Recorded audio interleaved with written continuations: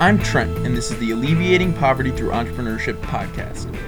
In this episode, we speak with Amy Peterson, a Detroit native who started Rebel Now, a business that employs disadvantaged women to produce jewelry.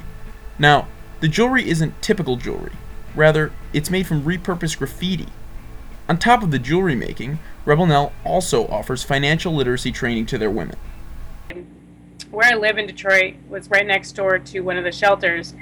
And so when I would walk my dog, I would talk to the residents of the shelter, primarily the women. And after hearing their stories, very courageous stories of how they left very challenging situations, that really inspired me to do something to help them be in a situation where they would never end up back in a shelter. And so much of that revolved around financial empowerment and financial literacy. Many of them had had jobs in the past, but lost them due to controlling relationships. So that was really the forefront of like, how can I find a way to employ them, but really teach them about financial literacy, business education, and kind of life wellness. And so that was how it started. And then the backup was like, okay, how do I support this?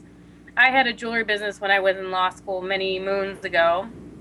So I had a lot of materials left over from that. It's kind of a natural fit.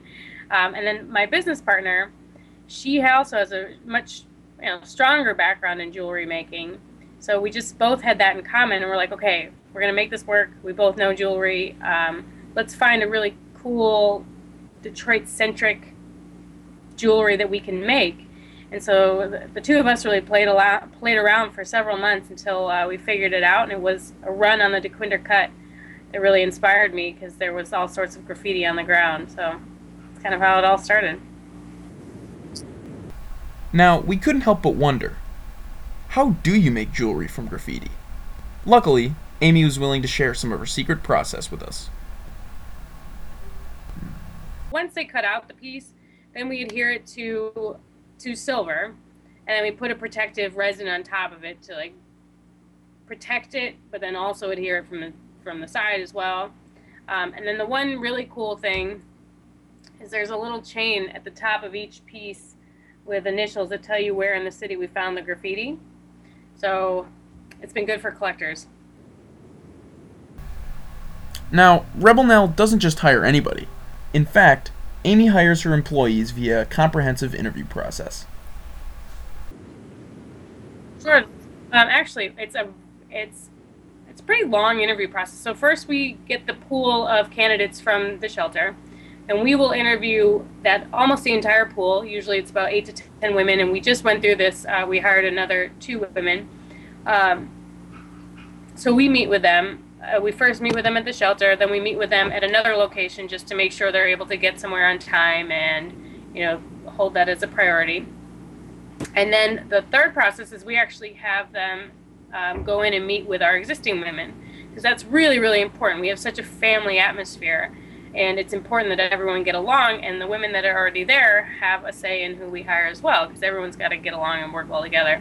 So it's really like a 4-part step to making sure that they're the right fit and personality. Like Amy mentioned previously, her relationships with the women at a homeless shelter were her greatest inspiration for the project. We asked her to talk more about her relationship with the shelter and how crucial that was in the project's success. Sure, and that's a really good question. And that I told someone today that's probably the key to our success, is having that relationship with the shelter. They were so supportive of our idea early on, but we went in and we met with all the caseworkers, and we explained to them, the type of women that we're looking to hire. We don't need them to have a background in jewelry making or any stretch of the imagination, but we need women who are ready for a transitional opportunity. You have to be ready. You have to be, willingness to want to change your situation, a desire to learn, and you're able to work with others. That's really all we look for. So we're hiring the person. It's not, what their background is or where they've come from or what they've done. We're really looking at the personality. And so what's lovely is that the shelter is able to pool these women for us. So that's where we are able to go in and select. We've hired only out of COTS so far. We're still small, but hopefully we can expand, and one day there won't be any homeless women left. They'll all be working Rebel Now or somewhere else. Fantastic. Rebel Nell employees have no choice but to participate in every program that Rebel Nell offers. But as Amy explains, they only employ women who want the multidimensional experience in the first place. Yeah, they have to be involved in everything. And that goes from even our financial classes. They have to get set up with a bank account right away. And we help them with that. We assist them with that. But we won't... We make sure that all their money is direct deposited, so that way we ensure that they're controlling their money, and it's all through a debit card. But they have to take these classes. They have to meet with the financial advisor. They have to go to women empowerment classes that we have. But these are women who want to go to these things and want the opportunity. So it hasn't been a challenge as of yet. Except we did yoga last night. Some liked it, some didn't. But I have those days too. Amy doesn't view Rebel Nell as just a place of employment. Instead, she hopes that it can be a transitional opportunity for women's personal development and success. Yeah, I would love, for this to be a transitional opportunity. By no means will I ever put a time stamp on how long women can stay there. But I just want to give them the confidence and the tools that they need they can go on to make, more money or get a better job or find another outlet that's more comfortable for them, or pursue their own passion or start their own business. Frankly, we're starting this pipeline to get them ready to start their own business. If that's something that they're passionate about, we're going to start Business 101 classes soon. But this is just a stepping stone for their own personal growth. Actually, all of our women have done amazing things. They're all still with us, but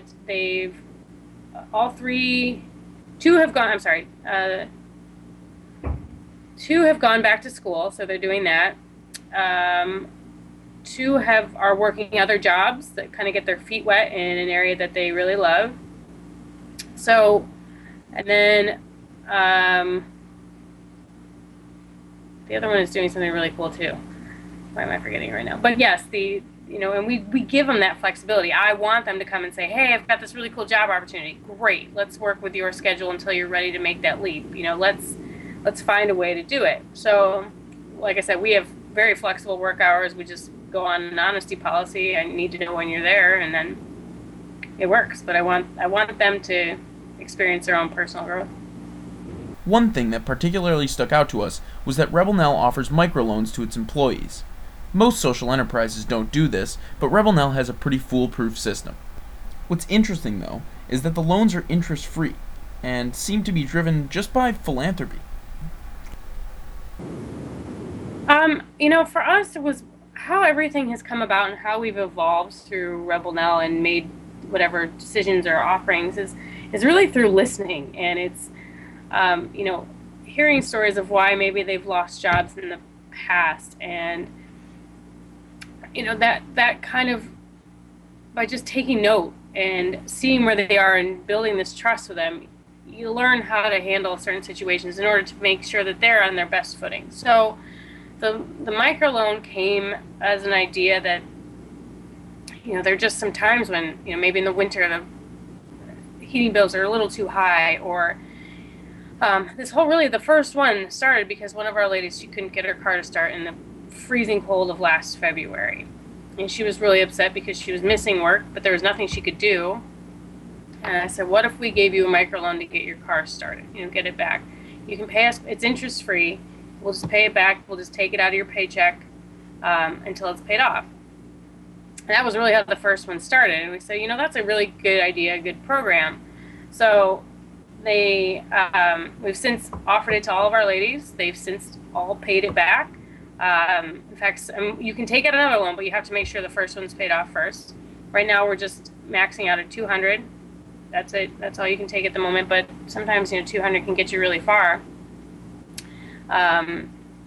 So, and then, just another thing, most are single mothers, and so they've lost jobs in the past because you've got a family of 6 or 5 or however many, and the flu hits your household, you're down for the count. I mean, you have to take care of all of your kids, and they're all going to get sick different days, and unfortunately, sometimes that came with a price and losing your job.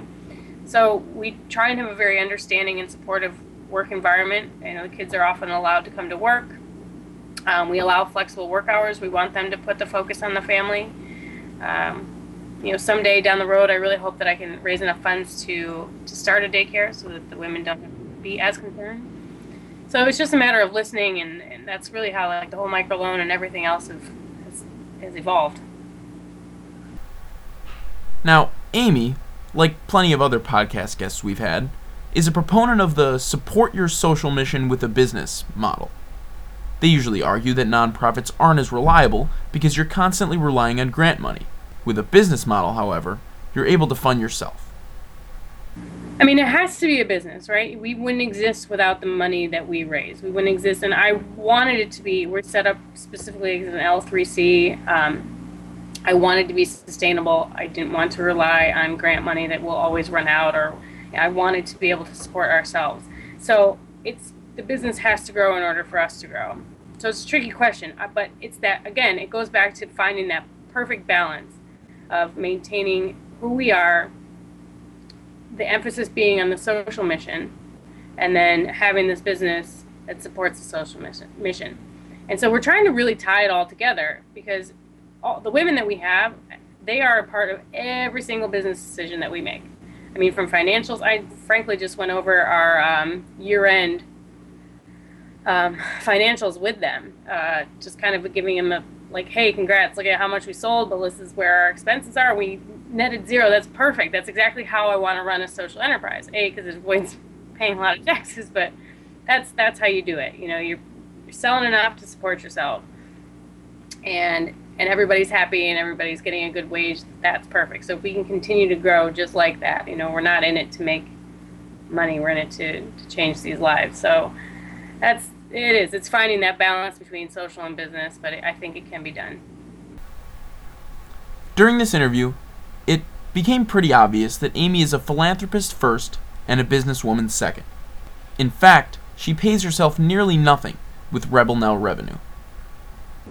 That is correct. I will say that Diana and I just started, and we're like at the bottom of the totem pole. We're the least paid employees at Rebel Now right now, but we both maintain our day jobs, and this is really a passion project as we continue to grow, and we'll see what happens. Last year at the APTE Summit, Liz Garlow spoke on the Detroit panel. She's one of the founders of Michigan Corps, an organization that facilitates and endorses social innovation in Michigan. As it turns out, Michigan Corps was a key force in helping Amy get Rebel Now off the ground. Yeah, Michigan Corps, that opportunity was incredible. We applied, this was so early on, we were just an idea, and I think I whipped together a business plan almost overnight, submitted it at the last second, and we were really fortunate to win the Spirit of Social Entrepreneurship Award. And with that came kind of free, like almost startup business classes. You had a mentor and somebody, and you would meet with all the other social entrepreneurs that received recognition through Michigan Corps. And it was wonderful to build the tools, or give us the tools that we needed to really help launch our business, practicing our pitch, all that stuff. So, through that was really early on, and really helped kind of shape how we started out, made sure it was on the right foot. As a developing city, Detroit's environment is especially conducive to social entrepreneurship. On top of that, Detroit has an exceptional support network for social innovation. Amy explained to us how essential Detroit's environment was in her project's success. Yeah, it's amazing here, and I think it's easier to start things here because of the community support. Because of Detroit's current situation, there's still not a lot of competition, and I think that's in a way a good thing, because everyone's still really embracing and supportive of each other, and that it's a small enough community that if you're doing the right thing, people will certainly help you out. We asked Amy exactly how crucial is social entrepreneurship in Detroit's future. I think personally, and this is totally biased, but I do believe it's kind of the future of Detroit, and I think there are so many amazing grassroots startup companies happening here in the city. And as Liz talked about, it has been wonderful to see the concerned private citizens stepping up to kind of take place where government resources had been in the past. And I don't know what's going to happen. I mean, there's so much development happening downtown now, and it's trying to find that perfect balance of maintaining the organic nature of what's happening with all these grassroots and social enterprises going on, juxtaposed against the need for commercialism. So hopefully there's still that balance, and hopefully we can get it right and maintain it. If you'd like to learn more about Rebel Nell, visit www.rebelnell.com. Also, the APTE Summit is coming up on February 28th. If you'd like more information on that or to RSVP, please visit aptesummit.org. In our next episode, we speak with another Detroit entrepreneur named Gary Hendrickson, who speaks quite a bit about the role of social entrepreneurship in Detroit's future. Hope you enjoyed the podcast. Once again, I'm Trent Kennedy, and we are alleviating poverty through entrepreneurship.